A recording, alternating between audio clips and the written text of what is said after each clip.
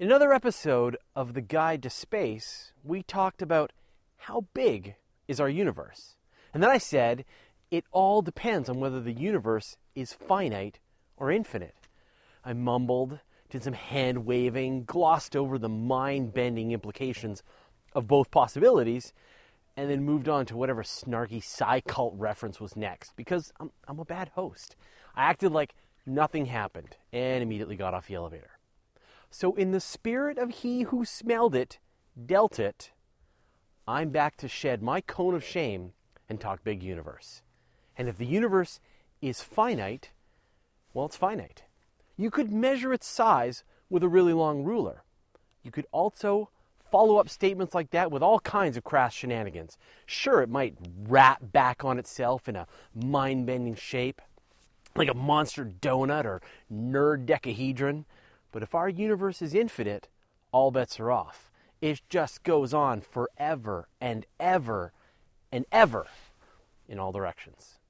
And my brain has already begun to melt in anticipation of discussing the implications of an infinite universe. Haven't astronomers tried to figure this out? Of course they have, fragile mortal meat man woman. They have obsessed over it and ordered up some of the most powerful, sensitive space satellites ever built to answer this question. Astronomers have looked deep at the cosmic microwave background radiation, the afterglow of the Big Bang. So how would you test this idea just by watching the sky? Well, here's how smart they are. They've searched for evidence that features on one side of the sky are connected to features on the other side of the sky. Sort of like how the sides of a risk map connect to each other, or how there's a wraparound on the Pac-Man board. And so far, there's no evidence that they're connected. So in our Who-Man words, this means 13.8 billion light years in all directions, the universe doesn't repeat. Light has been traveling towards us for 13.8 billion years this way, and 13.8 billion years that way, and 13.8 billion years that way. And that's just when the light left those regions. The expansion of the universe has carried them from 47.5 billion light years away. So based on this, our universe is 93 billion light years across. And that's an at-least figure. It could be 100 billion light years or 1 trillion light years. We don't know. And possibly, we can't know. And it just might be infinite. And if the universe is truly infinite, well, then we get a very interesting outcome, something that I guarantee will break your brain for the entire day. After moments like this, I like to douse it in some XKCD, oatmeal, and maybe some Candy Crush.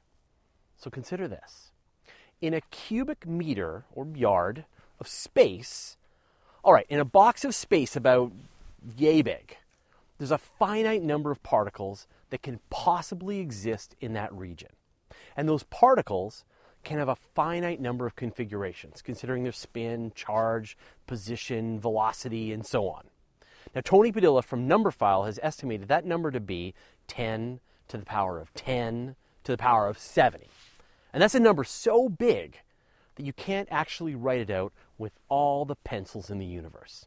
Assuming, of course, that other life forms haven't discovered infinite pencil technology, or there's a pocket dimension containing only pencils.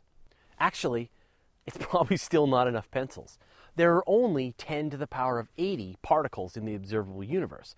So that's much less than the possible configurations of matter in that cubic meter.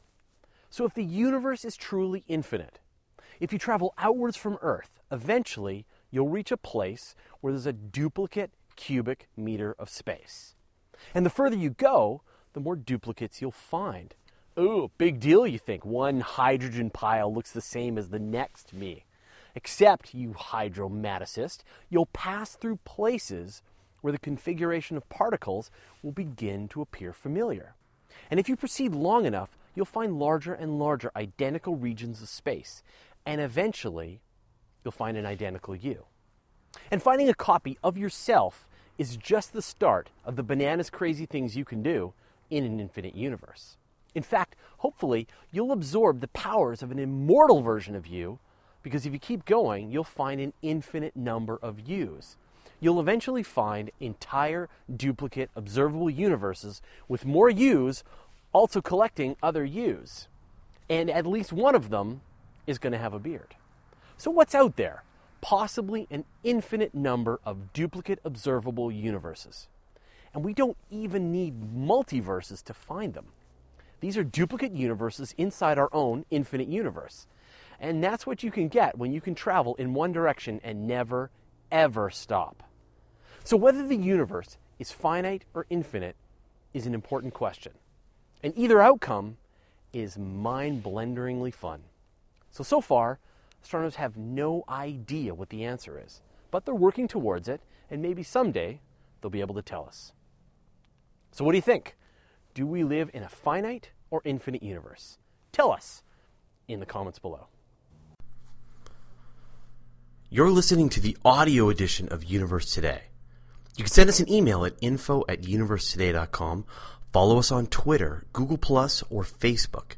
And you can see the video version of everything on our YouTube channel.